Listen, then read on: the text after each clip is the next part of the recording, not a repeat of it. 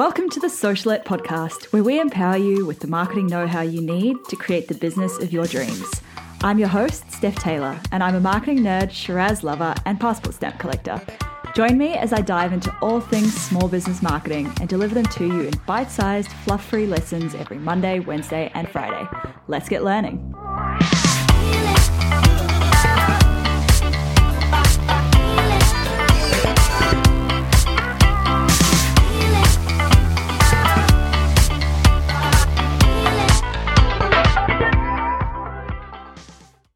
Hey, welcome back to Socialette. This is episode 171. This episode is brought to you by my free Instagram cheat sheet, 7 Savvy Strategies to Ignite Your Instagram.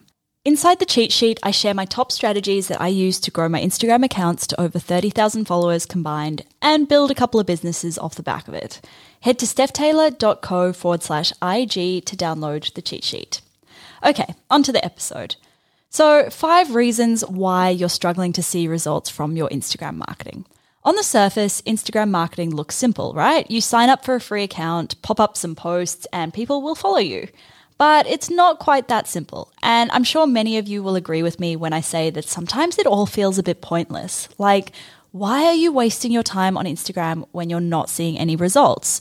I keep seeing people making the same mistakes over and over again on Instagram. So in today's episode, I'm looking at just that. The 5 reasons you're not seeing results from your Instagram marketing yet.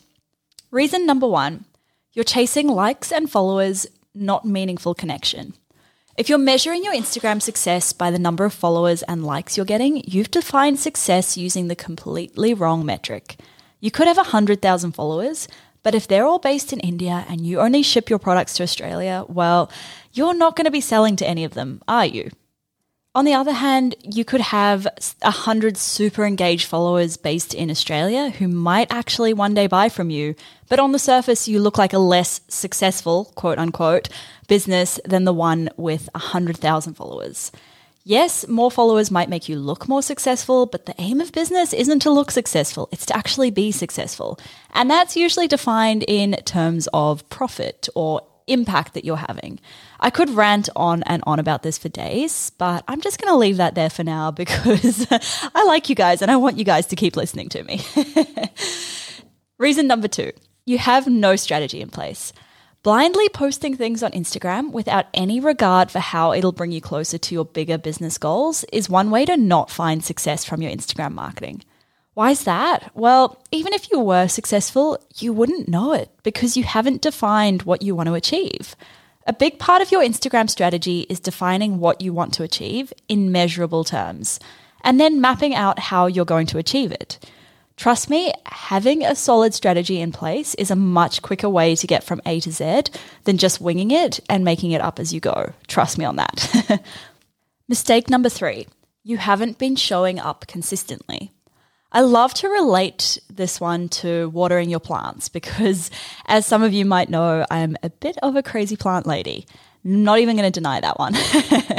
But I haven't always had so much luck with my plants. I used to have a bit of a brown thumb until I realized something.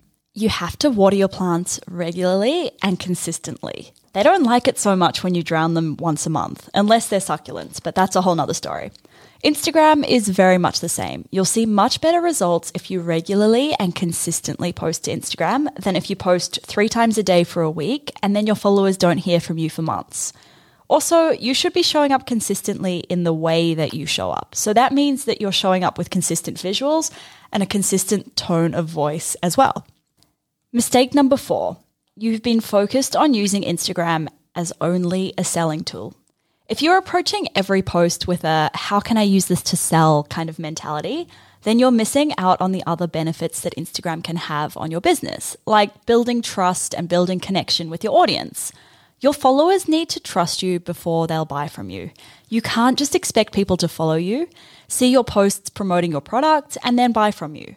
Unfortunately, as much as we would love it to work that way, that's just not how it works. So instead of only posting about your products and your services, try giving your followers value in your post. Try working to build a little bit of trust and to build that connection first, and then promote your products and services. Mistake number 5, you've been using Instagram in a vacuum. Instagram is a great way to market your business, but it shouldn't be the only way you market your business. Instead, ask yourself, where does Instagram fit in with everything else in your marketing ecosystem?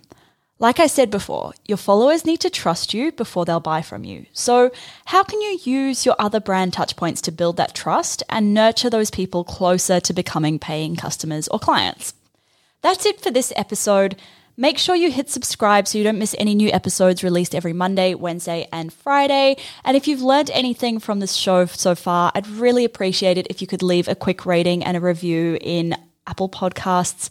Thanks so much for listening, guys. Catch you next time.